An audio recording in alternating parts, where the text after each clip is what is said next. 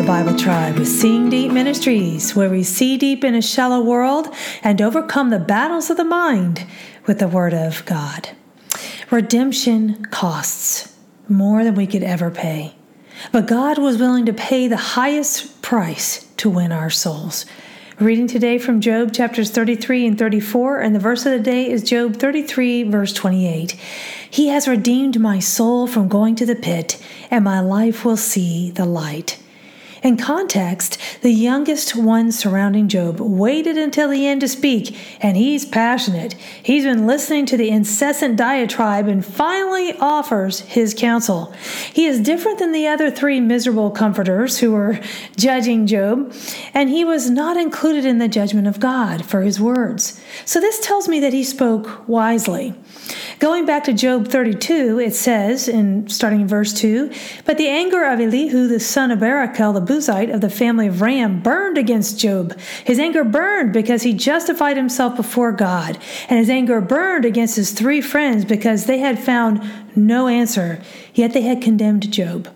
Now Elihu had waited to speak to Job because they were years older than he. But when Elihu saw that there was no answer in the mouth of the three men, his anger burned. There's something about when you know what is being said is just not biblical, right? So Elihu's anger was justified, and we see in the chapters preceding this verse in Job 34 that Elihu was passionate to defend God's cause for the wrong things which were stated by the three friends and by Job. In this verse, Elihu talks about the effect that redemption has had on him. Number one, he's not going to hell.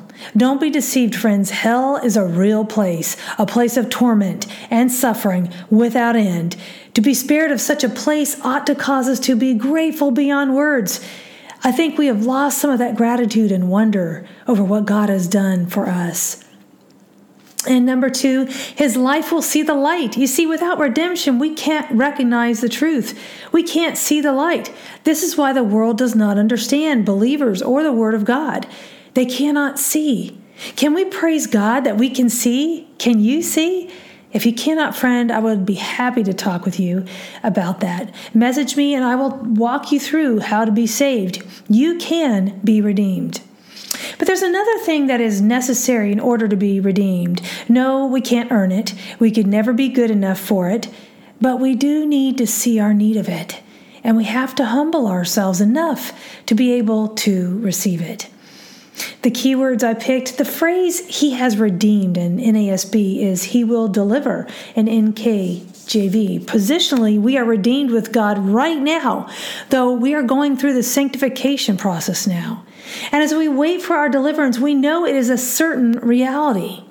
The word for redeemed is the word padah, and it is to ransom, to rescue, to deliver by paying a price. Friends, your worth is beyond measure.